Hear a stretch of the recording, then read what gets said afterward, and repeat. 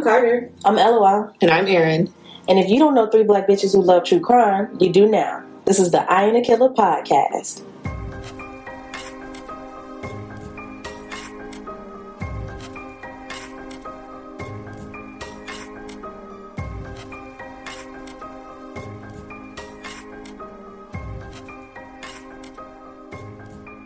I never know how to start. Oh wait, we live now? Uh-huh. I always miss it. Fuck. Hey y'all. Hey y'all. Welcome back. Hey. Welcome back. You know, once upon a time in the city of Atlanta, there was a podcast long time ago. Niggas got busy with finals. Okay, niggas wasn't feeling good. Mm-hmm. It was a mess. But we got it together and we back for a little bit. For a little bit. Yeah, just for a little bit. We need a real break. Yeah. Like, one, don't beat us up because this episode is not going to be that long. And two, we're about to go on Christmas break too. So, yeah. And I'm already thinking about Christmas food. So, we hope y'all understand this is not our jobs. we have jobs and, it's getting cold outside and it's a lot of things going on, but we're trying. And life don't give a fuck if you got a podcast at all. Sure don't. She be like, you thought you was gonna have fun, bitch? Not. You got another thing coming. But yeah, I'm happy to be back, even if it's for a little bit. Yeah, me too. Yeah. So for our current in crime, we got an update on Shanquella Robinson. This article is from the Charlotte Observer. It says, doctor tried to revive Shanquella Robinson before her death. Police report excerpt shows. So the Observer obtained excerpts from a police report earlier this week that had not been publicly released at the time. The information was given to the Observer by Gerardo Zuniga, an investigative reporter who works in Los Cabos and Metropolimex. And details were first reported on Monday, which is, I guess, 2 days ago for us. So Shanquella is a Charlotte native. She traveled to Cabo on October 28th, and then she died a day later. The police information reported by and provided by Metropolimex does not mention obvious signs of Robinson's physical injuries, which family members have said existed on her body prior to her burial. Grave injuries to her neck and back were determined to be the cause of death after an autopsy by officials in Mexico. The police report says that she also suffered cardiac arrest. Since her death, the FBI and Mexican police authorities have launched investigations into how she died. The lack of conclusive evidence and conflicting explanations has led to her story going viral, invoking global outcry with countless people closely following Robinson's death. The hashtag Justice for Shanquella has been trending on Twitter, Facebook, and TikTok. The information from the police report shows that on 2:13 p.m. on October 29th, medical help was summoned to Villa Linda, and around an hour later, Dr. Carolina Beatriz Gutierrez of the American Medical Center, a local hospital, arrived to treat Robinson, according to report excerpts. House calls to the vacation rentals for routine non-emergency medical services are common in the tourist hubs in Mexico. It's unclear in the police report excerpt who called for medical help, but the reporting person is listed as living in Greensboro. And Donovan is one of the people identified by the family, friends, and media sources as a person that Robinson was traveling with. So Donovan couldn't be reached for comment, but the police excerpt says that with stable vital signs, she had stable vital signs, but she was dehydrated and unable to communicate verbally and appearing to be inebriated. The doctor reported that she believed that Robinson needed to be transferred to the hospital, but her friends insisted that she needed to be treated in the villa. Dr. Gutierrez attempted an IV, but was unsuccessful, according to the report excerpt. It's unclear what medication was in the IV.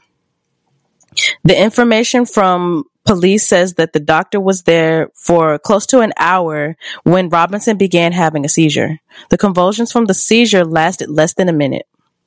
At this moment, the patient's friend, named Winter Donovan, called 911 to request an ambulance. In the meantime, the patient presented with difficulty breathing and a lower pulse, and they gave her rescue breaths. The doctor, along with a friend, began administering CPR at 4:49 p.m. when Gutierrez detected Robinson had stopped having a pulse. Police arrived and talked with the doctor who was treating Robinson at 5:25 p.m. It's not clear from the information in the report exactly what time an ambulance arrived from the 911 call. The report information indicates that paramedics administer a total of 14 rounds of CPR, 5 doses of adrenaline, and 6 discharges without success. Unable to revive Robinson, Gutierrez declared her dead at 5:57 p.m., according to the report excerpt. The police report information lists deceased person as the reason that police were called.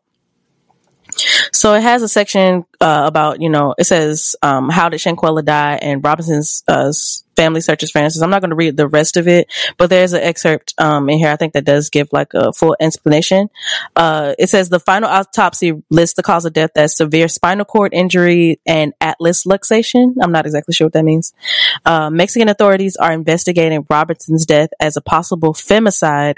The state attorney general's office in Baja California Sur announced in a statement on Thursday.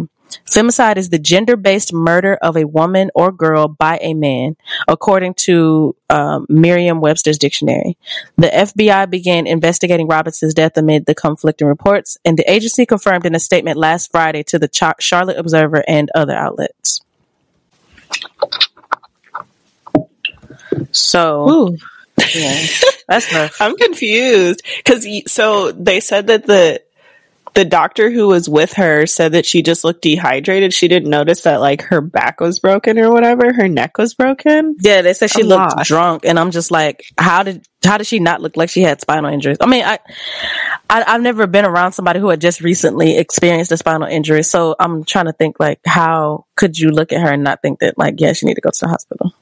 Yeah, I'm confused too, because I feel like I can imagine, like, like sometimes someone has like a hairline fracture in like their tibia or something, so they don't realize they have a broken bone until weeks later when it doesn't heal. Mm-hmm. So I'm like thinking you can have a spinal cord injury that's like, subtle like that, but then on the autopsy report for the official cause of death, it says severe spinal cord injury. So I'm like, what's the truth? Because I don't equate a spinal cord injury causing disorientation, like that seemed like you shouldn't be able to move your fingers and your toes type shit. Yeah. And I'm wondering, I have 2 thoughts. So one, they said that this like routine medical checkups to these places is like common. So I'm wondering if maybe the doctor who came didn't have all of the necessary like education, or they weren't the type of doctor that would like know that. They were more like paramedic type. Yeah. Or if like her spinal injury wasn't that bad, and then when the doctor started giving her CPR and like pressing on her chest hella hard, if like that made things worse. Wow. But I don't know. That's awful to think that she like could have fully survived. I mean, obviously it seems like if she had gotten treatment, she could have fully survived regardless. But that's a thing like that help administered may have played into the death as well.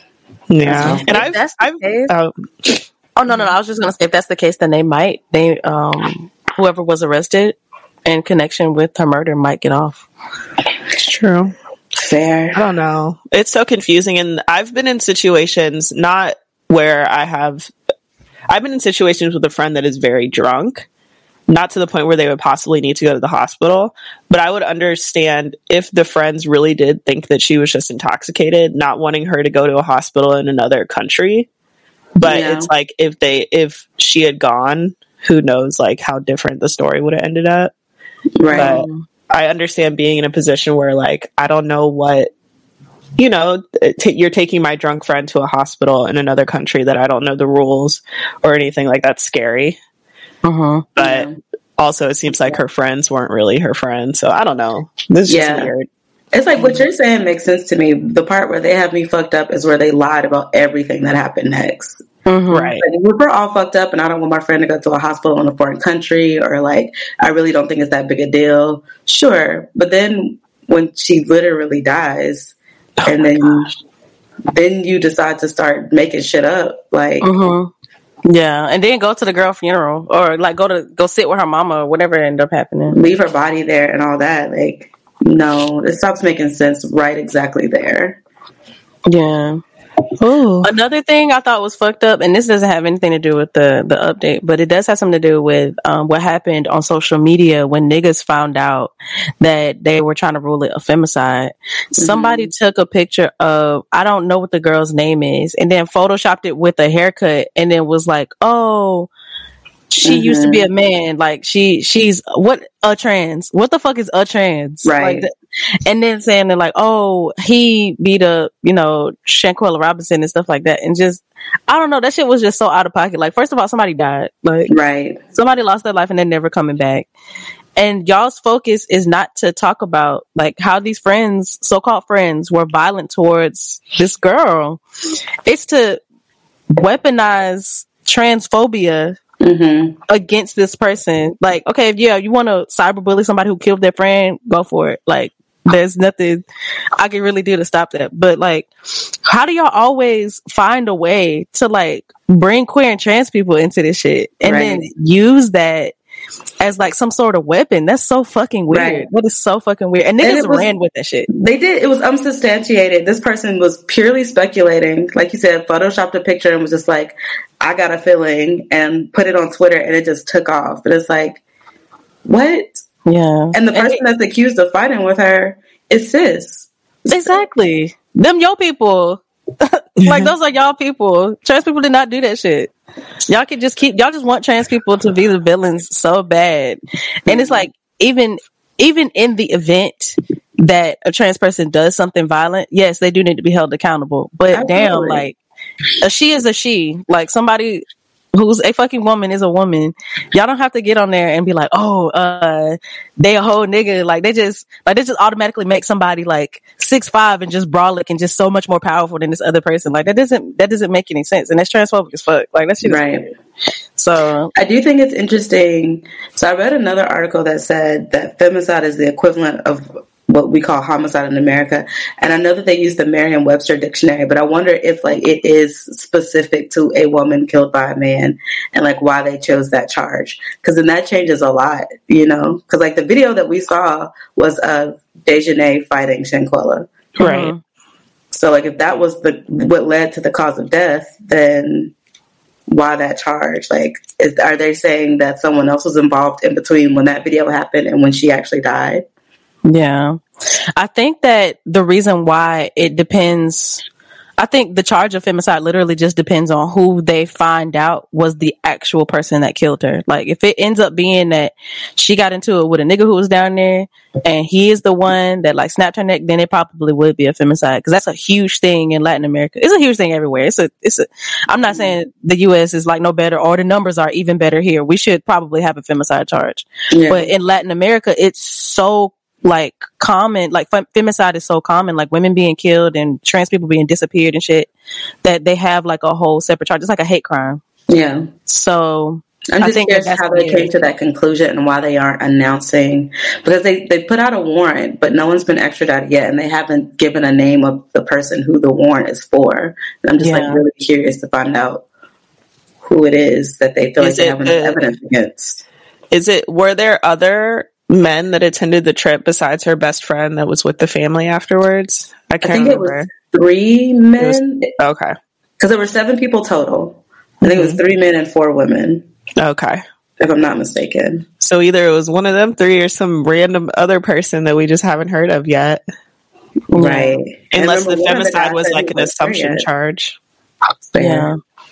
Or probably just like a holding charge until they figure out what happened. Like, a woman died, so let's go ahead and consider this to be like same thing when like a queer person would die or something. Mm-hmm. Just like let's go ahead and probably just classify this as a possible hate crime. Right. So there's another article here. Do I need to read that one too? I think it pretty much covers the same thing. I didn't realize that first article mentioned the femicide thing. That was the only other update. Okay, cool. Yeah. But yeah, I'm interested. This is a huge revelation, I feel like, because I thought I thought it was like they got into it, something happened, and they left, and nobody had any idea what happened to her. But the doctors were with her while she was still alive. Like apparently she needed help while she was still alive. So that's a huge detail to come out of this. And I'm thinking, damn, there must be a lot more now. Yeah, I feel like there's more to it. Well, obviously there's more to it, but even like outside of what we originally thought, because I'm thinking more about the doctor and the fact that they like specifically said that doctors are called to these places a lot. I wonder if they saw like a group of Black folks on vacation and just assumed, oh, she must be drunk, and didn't like even consider that something more was wrong. Mm-hmm. Potentially, I don't know. But the fact that the doctors stay there for an hour, like that's a long time to administer aid. And then they couldn't get her IV within an hour. What was up with that? That's very weird. And I don't know shit about medical procedures and how that's even possible. Like even when somebody has like rolling veins, they can get an IV, right? Right. You just keep trying, I guess. I don't know. Yeah. I don't know. That's weird. I just feel like you just don't administer first aid for more than 20, 30 minutes. Like if it's at that point that we're leaving, we're going to like the place. Like you need emergency assistance. Like So yeah, that's very weird. Yeah, still hoping for the truth to come out and for her family to get the accountability and the justice that they're seeking. Because me too. It's really sad. If the government don't do it, I'm gonna do it. So I better pick quickly. Yeah. I want everybody, like, I want y'all to be safe. And I know, like, I mean, who would have known that this would have potentially happened? Or another story we were talking about people on vacation. But if things feel weird, you feel weird, just go home. Go home. Leave your friends. Leave wherever you are. Like, if things feel off, they most likely are. So just, like, be safe, y'all. What stresses me out, so many people, like, talk so highly about, like, traveling solo or, like, these, like, travel groups where you just go with a bunch of strangers places. And I'm like, yes, I would love to see the world on a budget or, like, whatever, but I'm not going to a foreign country by myself or with a bunch of people I don't know. I'm just not. I can't do that. Right. I wish it was better because I just wish it was better, but it seems like recently there's just been a lot of shit going on with traveling and with the Brittany Griner stuff. There's just a lot of things. So just be safe, y'all. Please. Yeah, no, for real. But I used to want to do like solo traveling and stuff like that. But this whole string of people, and there's even way more stuff on TikTok that I've been seeing from people who can't get an airtime or any hashtags going or anything like that. So I'm like, yeah, maybe solo traveling ain't for me. Maybe I need at least a couple people I trust with me. Because listen, it's not safe out here at all. So yeah. Oh, it's 444. Oh, cute. Angel numbers. And on that note, we'll be back with the main story.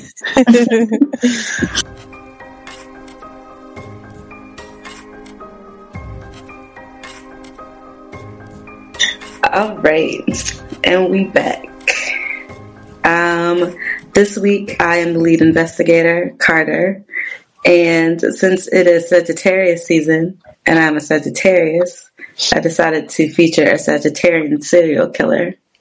Decided or only had one option? Please relax.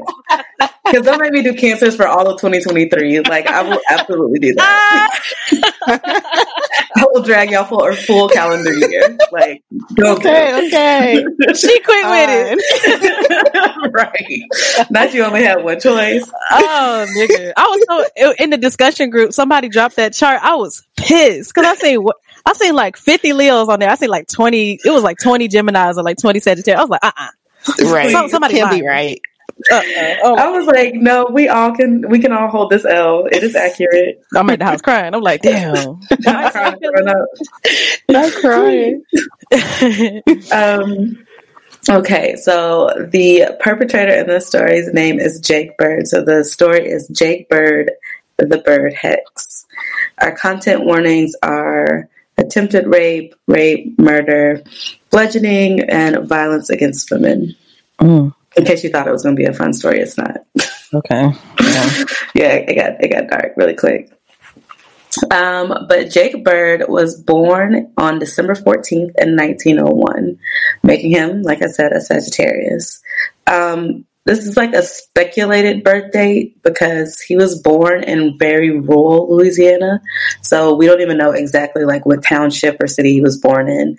He would later on tell the authorities that he was born, quote, somewhere out in Louisiana where there ain't no post office. So, very small. Right. So we know he was born somewhere around mid-December, but that could be a little inaccurate. Not a whole lot is known about his childhood, like at all. The earliest information we have about him is that he left home when he was 19 and he was pretty transient after that. So he worked as what was known then as an itinerant worker, which is basically just a temp worker for hard manual labor. He would specifically work on the railroad, like in the in my mind, I'm just picturing like chain gang, but it said section gang labor, so like putting down tracks and nailing them in and stuff like that. But this lifestyle and this particular kind of work made it easier for him to get around to a bunch of different cities like throughout his life, which he enjoyed. It fit his lifestyle. So we are going to fast forward all the way to 1947. So in 1947, the police received a call to a home in Tacoma, Omaha, because they heard screams coming from inside the house, like the neighbors. So 2 cops showed up. One was Andrew Sabutis and the other one was Evan Davies. So they pulled up at around 2:30 in the morning. And by this time, there were no longer screams being heard coming from the home. But as they approached the house, they saw a black man running barefoot out of the back of the house.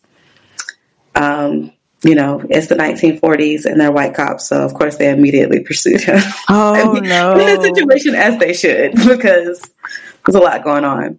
So initially he like runs through the first picket fence, like literally through it, tears it apart. And then he just starts scaling the rest of the fences. So he's like running through yards, climbing fences. And he finally gets to a fence that's too high for him to jump over. And he's cornered in like this alley. So the cops felt like at this point that he was going to give up, but he wasn't going down that easy. So he turned around and put his hands up and started fighting them, like literally fist fighting them. He also had a knife. So he pulls out his knife and he's like swinging it at the cops. He cuts one cop on the hand and stabbed the other one in the shoulder. They didn't have guns back then? Listen, I was like, this is the wildest shit I have ever heard, because a nigga pulling a knife on 2 cops? Exactly. Right. I'm in the 40s. Confused. But no, they did not shoot him. So Andrew, who before he was a cop was a prize fighter, punched Jake in the face and kicked him in the nuts, and that is what ended the altercation. Like that's what took him down. After that altercation, he was placed under arrest, and all 3 of them, so the 2 cops that showed up initially and Jake, were transported to the hospital. Police were obviously sent to investigate the home back where the initial calls were made. And they unfortunately discovered a very sad and fucked up scene. So Bertha Cludd and Beverly June Cludd were the 2 residents of the house. Bertha was the mother. She was 52 years old, and she was found dead in her bedroom. And her daughter, who was 17, was also found dead, but in the kitchen. There was also the murder weapon, which was an axe, in the kitchen as well. So it was immediately clear to the officers that both Bertha and Beverly had been bludgeoned to death with the axe, which I thought was especially wild because, like, you have an axe, but you chose to beat them to death. Yeah, that's horrifying. That sounds personal as fuck, or just really unnecessarily. Intense. All violence in that situation is unnecessary, but like to choose to do the blunt, it just feels like he wanted them to feel the horror of the scene that he left behind. Right. It sounds very intentional. Like, very fucked up. So, as the police are conducting their investigation of the crime scene, they came to the conclusion that Jake had originally intended to sexually assault Bertha, the mother, before killing her. And June had heard Bertha I'm sorry, not June. Well, her name was Beverly June, so different sources call her different names. But Beverly had heard her mother in distress and attempted to come to her aid. And that's when Jake attacked both of them and murdered both of them. Whew. Yeah. So as the police are investigating Jake, they discovered through like his long history of traveling the country and working in all these different cities, they did a long history of like attempted rapes, burglaries, arrests, assaults, all these different things. So as they're confronting him with this information, it doesn't take him long to start confessing. Like he immediately was like, all right, I was at the house, but I wasn't there to murder them. He claims that he was there just to steal a little bit of money to burglarize the home, and that he only picked up the axe on the way there to basically scare them, like intimidate them. So he says when he first goes into the house, he runs into Bertha and she confronts him, like is upset. Why are you in my house? And he says he told her he only wanted money, but then that he was attacked from behind by Beverly, the 17-year-old daughter, and forced to defend himself. This is his version of events. Nice. Immediately, right. no. Immediately, no. He also said that he ran from the police and eventually ended up attacking them because he was afraid that they'd shoot him. So for me, the running from the police makes sense. The fighting the police because you're afraid you're going to get shot, the math's not mathing, because I feel like that's immediately why you get shot. Right. So, it would make more sense if he was like, I just stood there. Right. Or put my hands up or laid on the ground or whatever. But no, this is his version of events. So initially they only charged him with Bertha's death. Their reasoning was that if they, for some reason, didn't get a conviction for Bertha's death, they would keep Beverly's murder in their back pocket to, like, charge him later on, which, I mean, I guess, but I don't see why you wouldn't just charge him with both. That's weird. He was charged in October of 1947, and they had some trouble, like, collecting jurors for his trial because the defense was basically saying, I mean, this is 1947 and he is a black man, that it was going to be hard to find a jury of his peers. And there was going to be like obvious prejudice against him. But they figured it out really quickly because his trial began just a few weeks later on November 14th. So as they're preparing to get for the trial, there was debate about whether or not they should pursue the death penalty, because the argument, at least probably from the defense's side, was that if they just sentenced him to life, you know, should he be found guilty, that maybe he might be able to help them solve other crimes that had remained open at the time, because they did know that he had a history of like perpetrating other crimes. They eventually decided, though, they did want to pursue the death penalty, so that was fully on the table once the trial began. So prosecution sought to prove that Jake had planned to murder Bertha, that he fully went there with a premeditated plot to kill her so that they could keep that death penalty on the table. They presented a lot of evidence during the trial. They showed that he had both blood and brain tissue from Bertha and Beverly on his clothes. His fingerprints, yeah. His fingerprints were all over the axe and all around the house. And he had even left his shoes behind at the house because he said he'd taken them off to be able to enter the home more quietly. Yeah. It's something off about him, the way his brain functions or something. There's no way you thought that was logical. Like at all. You took off your shoes into the house to commit a burglary, but then when you flee, you leave them? You run it. You need your shoes. Like you jump in fences. What? This doesn't make any sense. You're about to rob these people, probably sexually assault somebody or murder them, and you want to make sure you're quiet? That was the priority. That does not track at all, friend. Also, you going in their house barefoot? Like, I would be more afraid of leaving tracks behind. Like, I don't know if toe prints are a thing, but I don't either. I didn't even think of that. It just feels grosser to me. Like, it's just weird. Like, ew, put your shoes back on. Your stank ass feet all on these people's floor and shit. Please. Because you wanted to be quiet. That don't make no sense, trying to make yourself sound like a polite little boy. Right. So Jake's court-appointed defense attorney called a surprise witness, which was another officer from the scene whose name was John Hickey. He called him to testify on behalf of the defense because he wanted to convince the court that Jake's initial confession was given under duress. So what happened was, when the initial fight happened and Jake was placed under arrest, John Hickey and his partner had Jake Bird in their car, in their custody.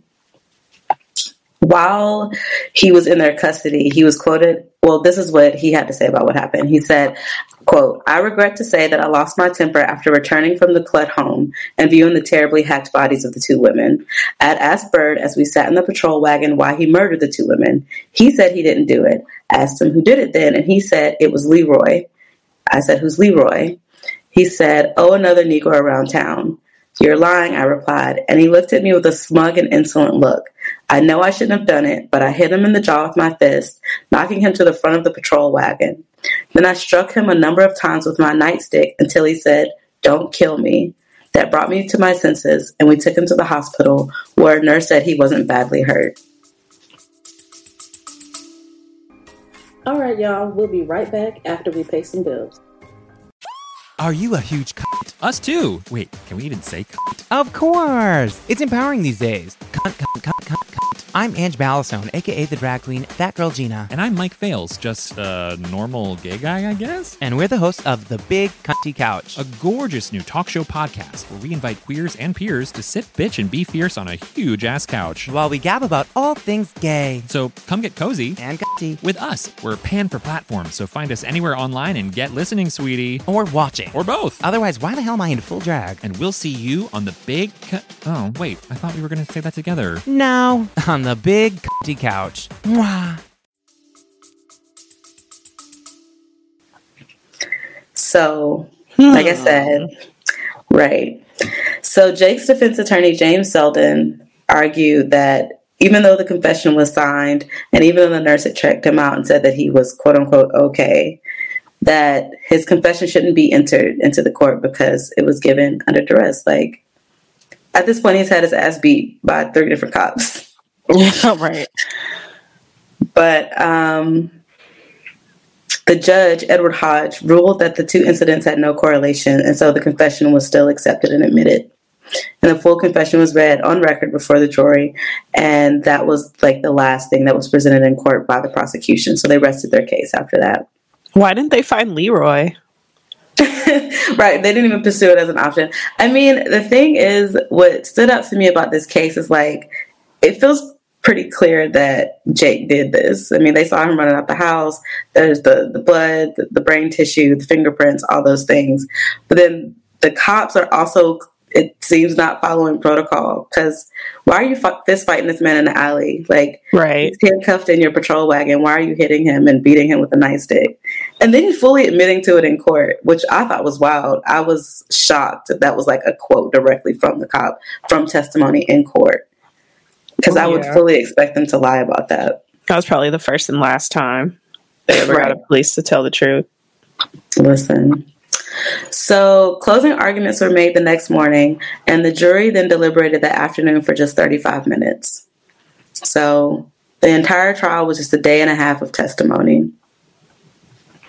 Jake was quite obviously found guilty of first-degree murder, and the jury also voted to impose the death penalty. So that means that if the judge wanted to sentence him to that, that was fully an option. Jake, who remained fairly stoic throughout the entire trial, seemed pretty unmoved by the outcome. He was just like, all right. Sentencing was less than a month later on December 6th, which I just thought it was interesting that also happened during Sash season.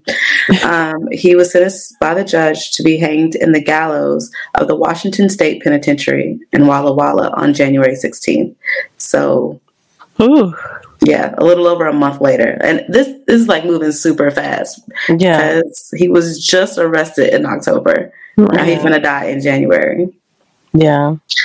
So Jake's defense attorney, Selden, the one we mentioned earlier, made a motion for a new trial, but the judge denied it.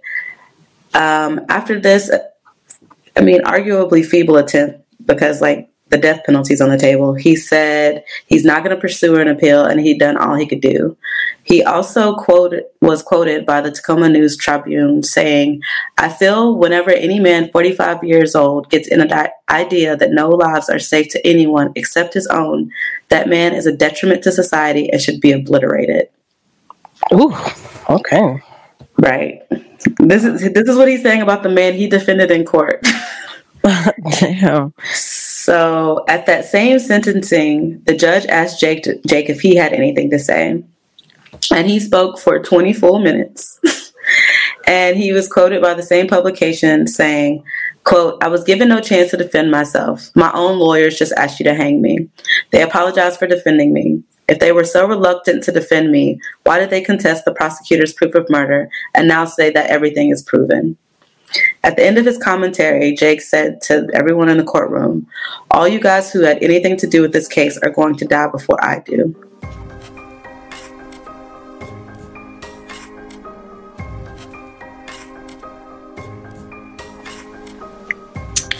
That's ominous. Very ominous. Pretty intense. I'd be terrified. I would start apologizing right then and there. Right. My bad. I would not be able to sleep after that. At all. On the next day during the transport to the penitentiary where his sentence was to eventually be carried out, Jake began confessing to dozens of other murders over the last 20 years in an attempt to stave off his execution. So basically he was like dangling this information in front of them like, okay, I was actually involved in all these other things and I'll tell you the details if, we can like put off this execution. And at first the county prosecutor and the police lieutenant were like, "We don't want to hear all that. Like, you're just making excuses. We don't really believe that you have information to give us." But on January 6th, at the request of the then governor, the Pierce County prosecutor and the Tacoma police lieutenant went to listen to the confessions in full detail just to see if there was any merit to them. So Jake claimed to them that he wanted to clear his conscience, and the prosecutor told the press that they did want to take the time to gather up the details of his confessions, but they basically weren't going to be tricked into derailing his execution just because he wanted to play games and withhold information. So over the next few days, Steele and Lyons, the prosecutor and the lieutenant respectively, took notes on everything that Jake had to say, all these supposed confessions. After their interviews with him, they had 174 pages worth of information. Nigga. What? And he wasn't just making that up. That's what I'm saying. He confessed to 44 other murders. How the fuck did he remember all of that? That's everybody from his town. I mean, this one, he's Leroy. He's only he killed Leroy too. He's someone to blame. At this point, he's only in his mid-40s. I mean, you can still have a pretty good memory at that time.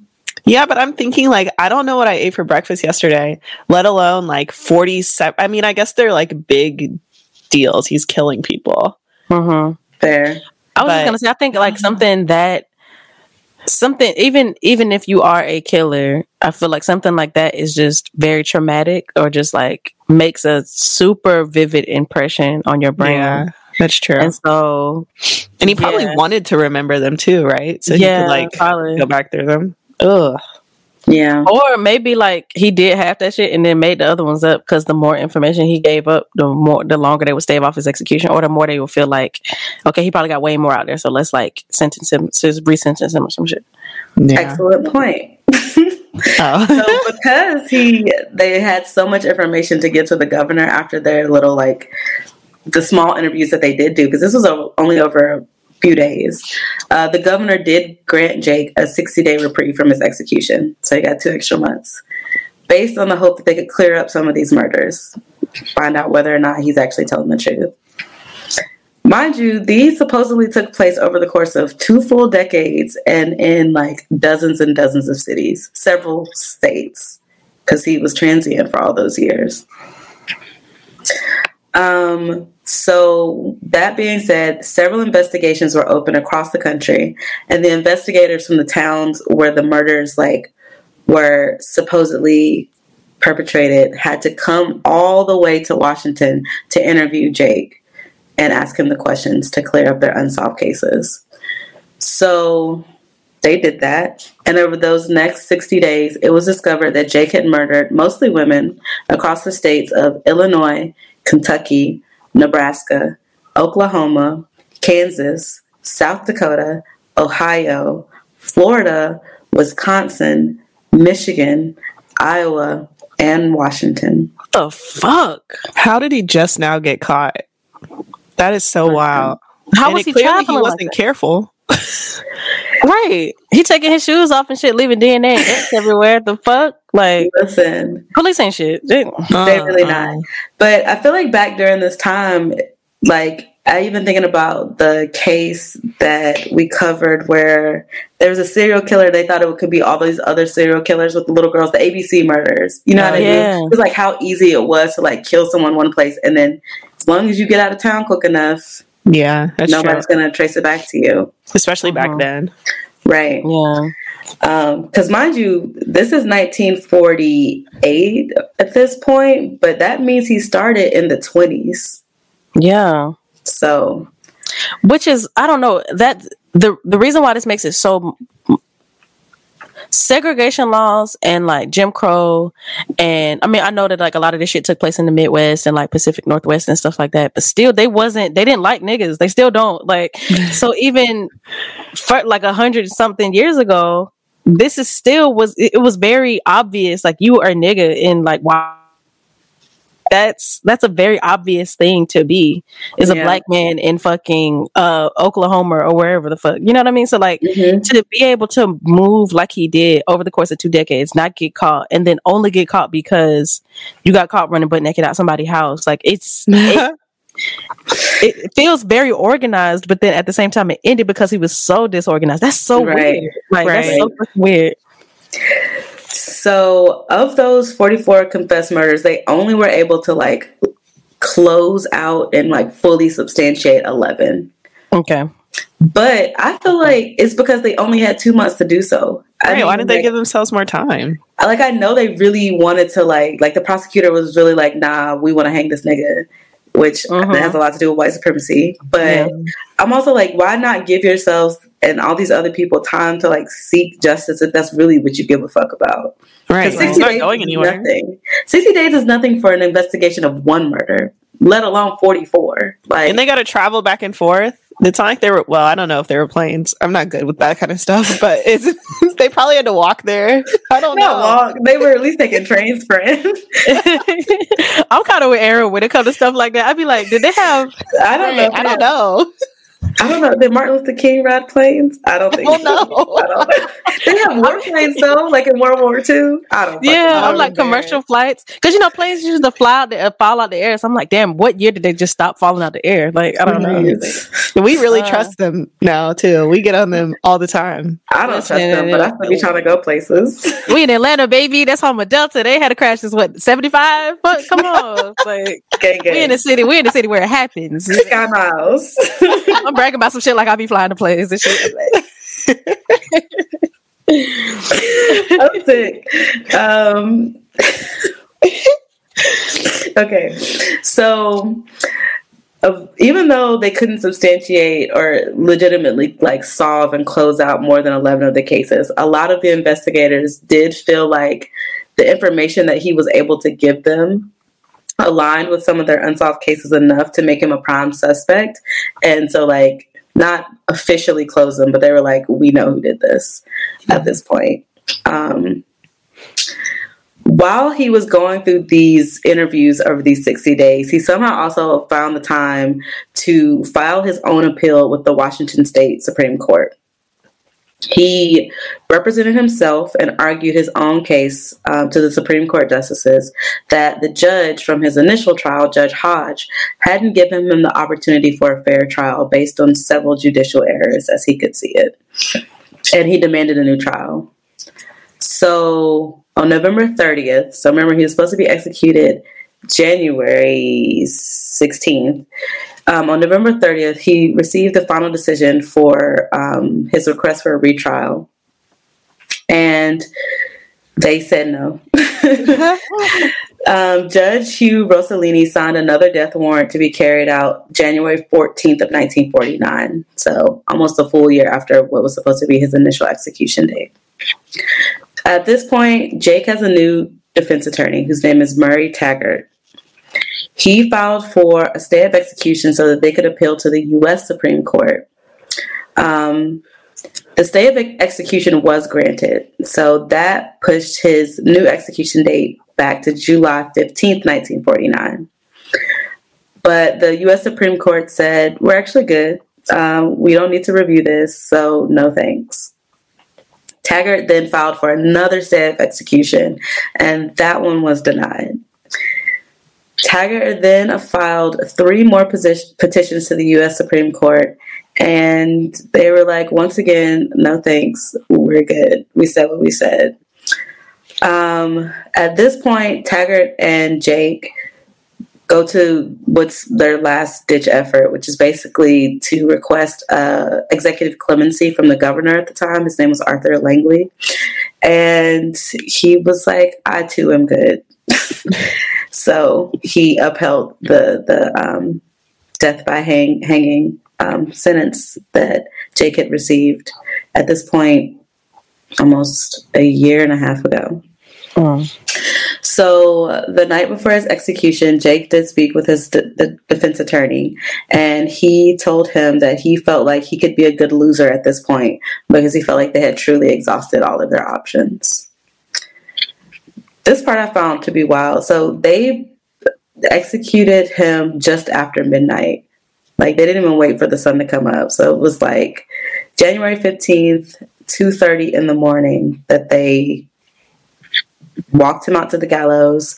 There were 150 witnesses there, and he didn't make a final quote in front of the witnesses, but a volunteer chaplain was reading a letter that Jake had written, basically expressing remorse and things like that, and asking for forgiveness. But before the chaplain could even finish reading the note, they pulled the trigger that makes the floor come from under you and hanged him as it was being read. Damn. Yeah, I thought that was wild. Like, I know he's right or whatever. Doesn't he get that? I mean, I guess back then. Also, I mean, he did some heinous things. I think that's what's interesting about this case. It's like everybody was wrong the whole time. Right.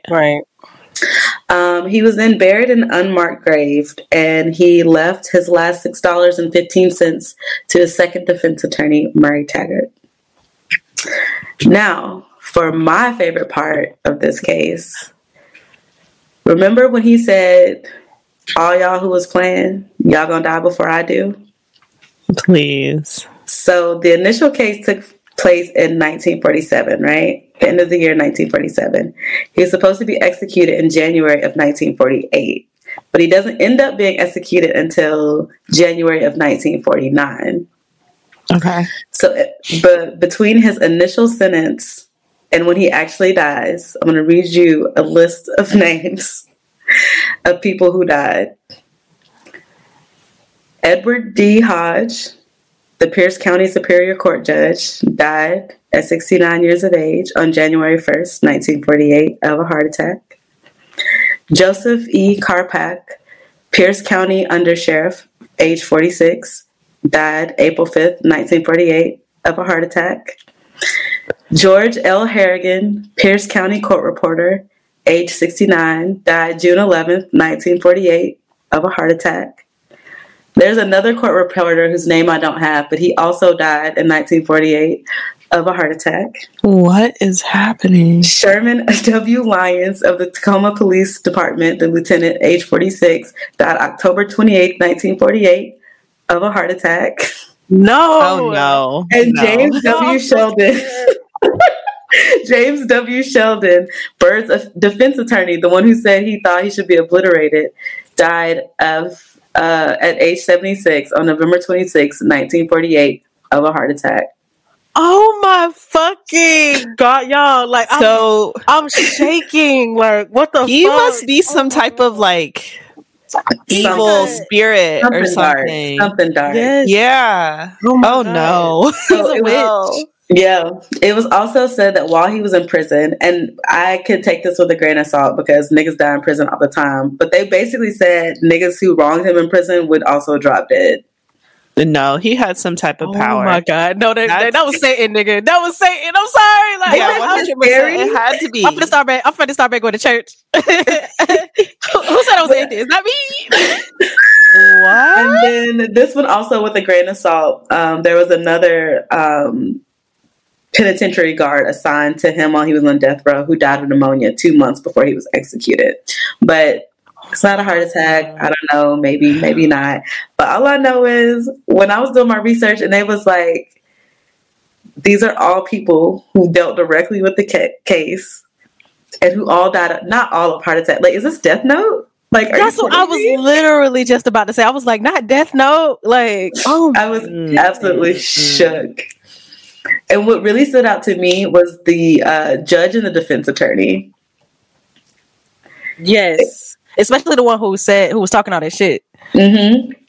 Because that's kind of unethical. Like, you decided to go on defense, which you already know is problematic in itself because you could be, proving beyond a reasonable doubt that this person who is actually guilty didn't do this thing and they could get off. So that's already you already got some problems coming your way anyway. Right. And then you got on a mic. You went on national news and was like, yeah, fuck that nigga. He probably did this. You know what I mean? Not immediately after you lost the case though. Like Exactly. You could have saved that.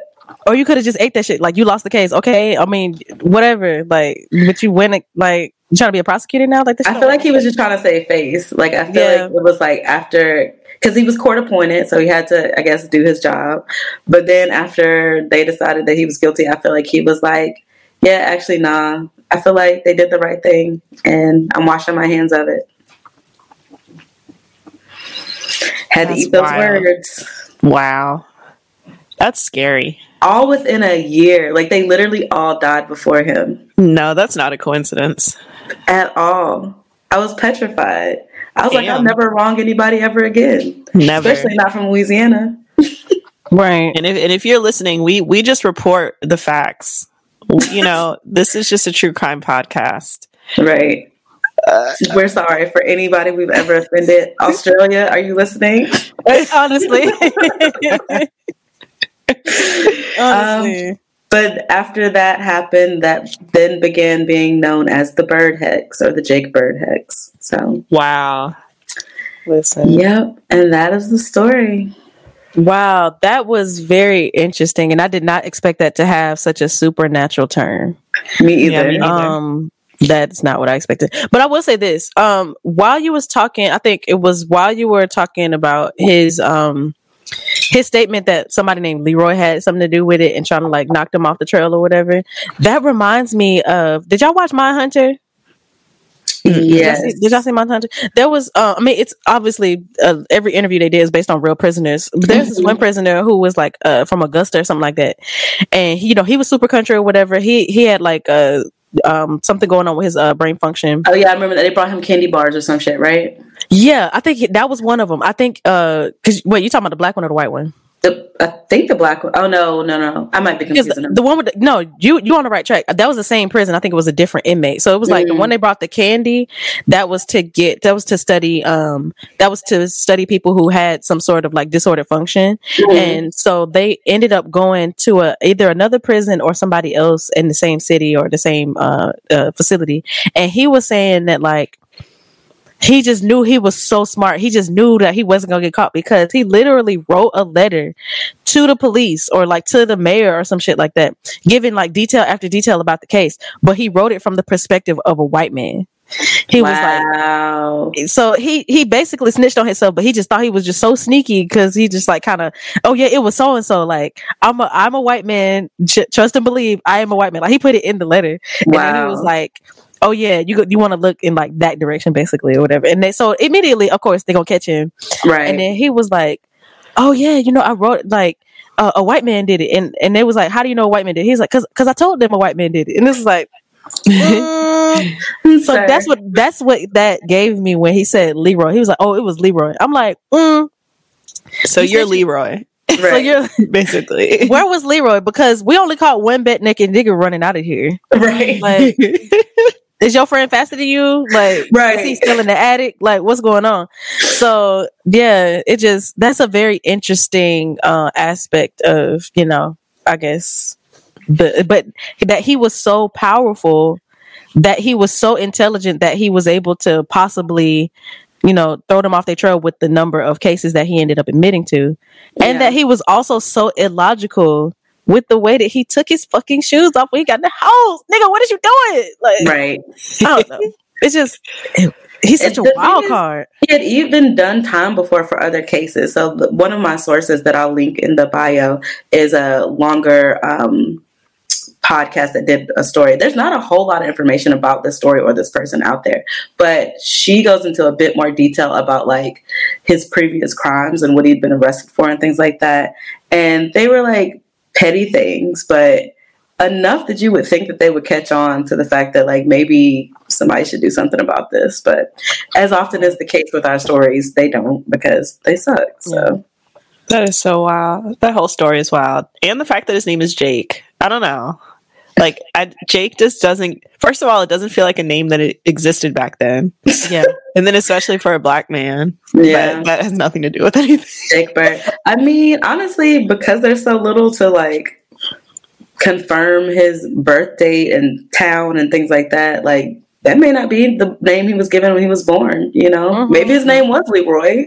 Damn. Wow, you might have did something. Damn, that's a great theory, because I was just about to say Jake sound like a name from the 90s or something. Yeah, it doesn't sound like a name from back then. It was invented for Saved by the Bell or something. Please. It doesn't feel very 20s or 40s or nothing like that to me. So yeah, you might be onto something with the whole birth certificate theory. Yeah. We just cracked it. Yeah. Please, not master investigators. All I know is I don't know if I'm gonna be able to sleep very well tonight, but I'm sleeping next to somebody. Somebody on FaceTime. Bitch, I'm gonna come over your house. You can't. Ain't nobody finna be here but me and all these animals. Right. We'll have to watch SpongeBob or something. That's what I'm saying. Something to like. All y'all gonna die before me, and then like that's wild. That his words were that powerful. That is so wild to me. That powerful for him to literally be in the wrong. Because it's different when you see people like say things like that. Like it's like Miss Seeley, and she's like, yeah, everything's gonna turn to dust, like, and he deserved that. But this nigga was dead ass wrong, and they still died before him. Like, what kind of evil dark magic are you working with? Because all of it. I need to speak to the manager. Just go ahead and talk to them. Bitch, I didn't do shit. Right. The way I'm gonna pull up to the pearly gates, like, now hold up. listen, Linda. Something's not right here. Check the list. Oh my goodness. Yeah, same. Oh my goodness. Wow. That was a very interesting story. I'm glad you chose that. I'm glad y'all enjoyed it. As much as one can enjoy such a story. Yeah, very dark, very interesting. Oh. All right, we'll be back with something lighter for Should This Be a Crime?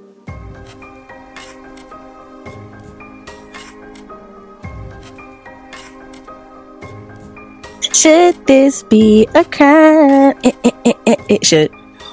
It should. I was like, we getting a remix? I thought you was scratching it. Right. Okay. All right, DJ Eliwa, we see you with the blonde hair. You know what I mean? I gotta do something different for the hoes. You know what I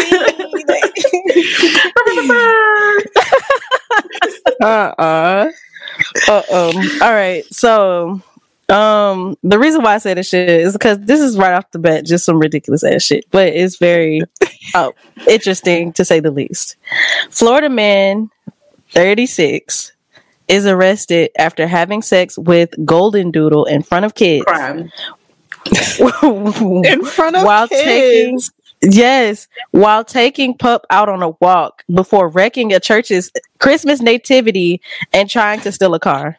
It was his dog? It was the friend's dog.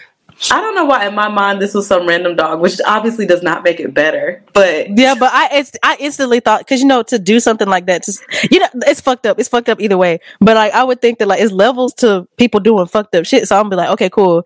Who would do that to their dog? I automatically just thought it was somebody else's dog. But obviously, so much worse. And it's so many crimes in this headline. It's so many crimes in this. It's about 47 of them. I'm not gonna hold you. He had to have had like a full-on break, like to just like you just doing stuff, like you ruin a nativity scene for what? Right in front of kids, crack with the meth, with the and Molly. Trying to steal a car. How did you get caught trying to steal a car and trying to fuck a dog at the same time in the same sitting? Like, sir, please relax. And where were these children? Salts. Why are you stealing cars? It is giving bath salts. It is giving bath salts. It's giving bath salts.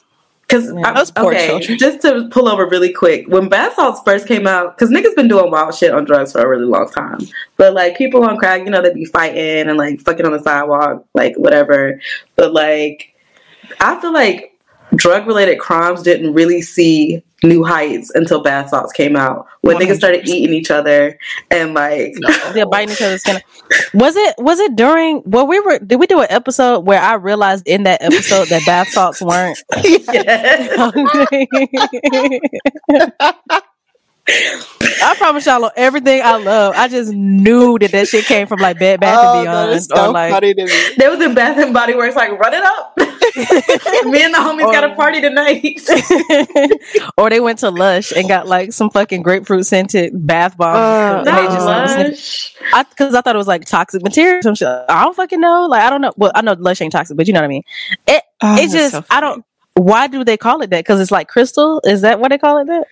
Honestly, I never thought about it until that conversation. I have no idea why they called it that. Yeah, what is it actually? I have no clue. Not all of us. I'm like, is that advanced MDMA or whatever? I'm gonna read while you Google. So a man was arrested after having sex with a golden doodle in front of children while taking the dog out for a walk before he ran to a nearby church, wrecked a nativity scene, and attempted to steal a car. Chad Mason, 36, was arrested for charges of lewd exhibition, exposure of sexual organs, and criminal mischief to a place of worship after he was caught with the pup while out on a walk in the apartment complex located at 2600 block of McCullen Booth Road. He was having sex with the dog. When he was confronted by someone at the apartment complex, they tried to remove him from the scene. Mason left the neighborhood and fled into the Northwood Presbyterian Church nearby, ruined the nativity setup, and broke multiple potted plants. He then left the church and went to a nearby street, destroyed a mailbox, and tried to steal a car.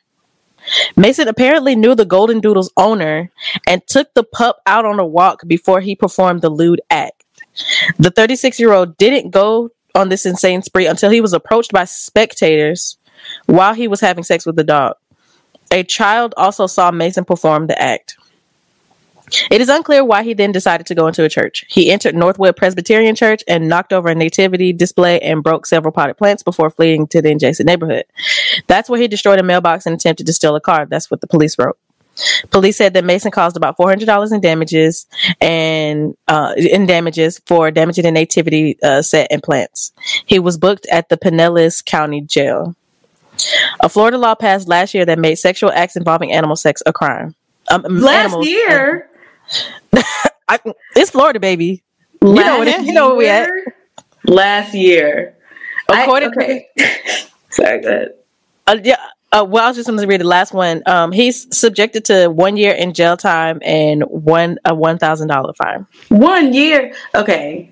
I got so many. Yeah, it's just too much. It's like it's like 10 different crimes that happen. Being gay is illegal in several states to this day, but it just became illegal to have sex with a dog in Florida last year. Whose rights were y'all trying to protect? What kind of sex are y'all really grossed out by?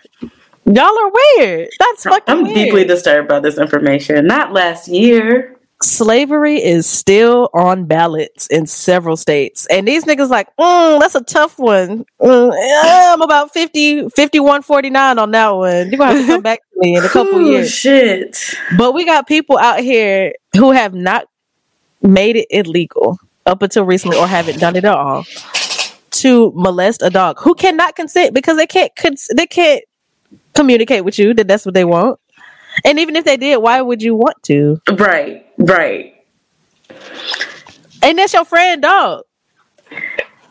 I still want to know, because they didn't mention any motive. Like, why did he do all this? So had to be bath salts. So bath salts, back to bath salts. Okay. They are a synthetic cathinones.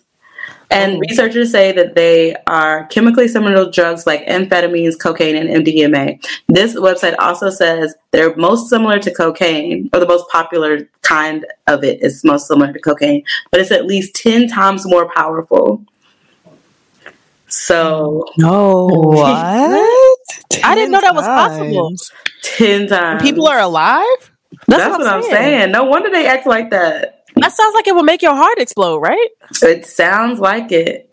Well, it tracks for this story because it just seems like he couldn't control himself. They're also comparing it to like a super strong Molly in this. I've never seen anybody do Molly and act a goddamn fool like that. But right. My thing is, like we said, this whole thing is fucked up, and there's not one time during this story where I'm like, okay, I can kind of understand that, at all. No, but if you were to do some wild ass shit like this, why the fuck did you wait until you got outside? Like you had like your dog sitting or whatever, and you in the house. You're gonna commit this heinous act in the privacy of your own home or your family, your friend's house or whatever the fuck. But you waited till you got outside, and then you was in front of children. Right. They're gonna be so fucking traumatized, or they're gonna have like some weird fucking kink. Like it's either one of the two or both. And then you tried to steal a fucking car to get away when you what? After knocking over all the plants in the mailbox. I also didn't know that it was a crime to damage a place of worship or something. I didn't know me either, but that part actually doesn't really surprise me that much. Yeah, I mean, it still is the Bible Belt, I guess, depending on what part of Florida you're in. Because there's Florida and then there's Miami, so it's like two very separate places. Very much so. So, I'm just, it's definitely several crimes. Yeah, he only got a year. That's wild. Yeah, that's wild to me. He need to tack on an extra year for that haircut because when we show y'all this picture, I'm about to. It looked like he went to a black barber, but they didn't do what they should have did. You know what I mean? Like sometimes on TikTok, like these white people, they'll go to black barbers and they be hooking them up, like they be like giving them the business. It didn't happen here, and I'm just like. You got arrested doing that and looking like that. That's terrible. And then they got a picture. Whoever wrote this need to be shot in the ass because every time we read something from the Daily Mail or every time we read something from like, who else is it that's out of pocket? New York Post. They always out of pocket. Why the fuck do y'all have a picture of a golden doodle next to this man? Right. Like she the side bitch. Please. And she just so happy about it. She didn't do shit. She didn't deserve that. She was assaulted. And y'all could, I don't know, people can Google what a fucking golden doodle look like. I have so many questions. I need to know what time of day it was, how many drugs were in his system, where was his friend, why the nativity? Why the nativity scene, yeah. It was kids outside, so it couldn't have been that late, right? Right, that's what I'm saying. No, it had to be during the day. So you in broad daylight doing all this. Please. No, absolutely not. Y'all giving furries a bad name too. Don't even. That's everybody gonna be looking at the cosplayers like y'all perverts, sickos. Them dressing up in animal costumes and fucking each other is not the same as these fucking penis wielders fucking out here being out of pocket in the middle of the damn animals day during Christmas, right? Because it's the month of Christmas. December is just Christmas. Why the fuck would you do that? I'm over it. Crime. All the crimes. Oh, and you're right about the haircut. My God. It's terrible. His forehead looks so tall. His forehead looks like a can of soda. Not a can of soda. It's tall as shit. Chad, that's embarrassing for your whole life. Ooh. Imagine that that's your ex-boyfriend. Everybody knows. No, never. You see your nigga in the paper? You see your friend, right? No, I don't know him. It reminds me of that tweet that go on every year during Pride. It's like, if you see my baby daddy at Pride, don't text me. I already know. Yes. Exactly. Send the memes to my phone. Don't call my phone. X for a reason. Okay, crime. We knew that before the story, but absolutely crime. And if y'all have some that are a little bit more ambiguous that need to be debated, definitely send them to us, because the way folks be acting out here, it's not ambiguous no more. I remember when we first started doing this, it was like, damn, should this? I don't know. Like now it's like I'm singing the theme song, like, yeah. Right. We got to change the theme song. This is a fucking crime.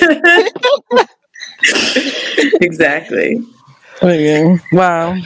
Well, all right, y'all. Thanks again for your patience with us these last couple weeks for our little mini break. Mm-hmm. Y'all real ones. Hope you enjoyed this episode. As always, you can find us online at I Ain't a Killer Podcast on Instagram, Facebook, and TikTok, and I Ain't a Killer Pod on Twitter. And you can listen to us everywhere where you can find podcasts. My favorite is Spotify. Yours might be Apple Music. Choose one. We on them, except for Facebook. All right. We'll talk to y'all next week. Bye y'all. Bye.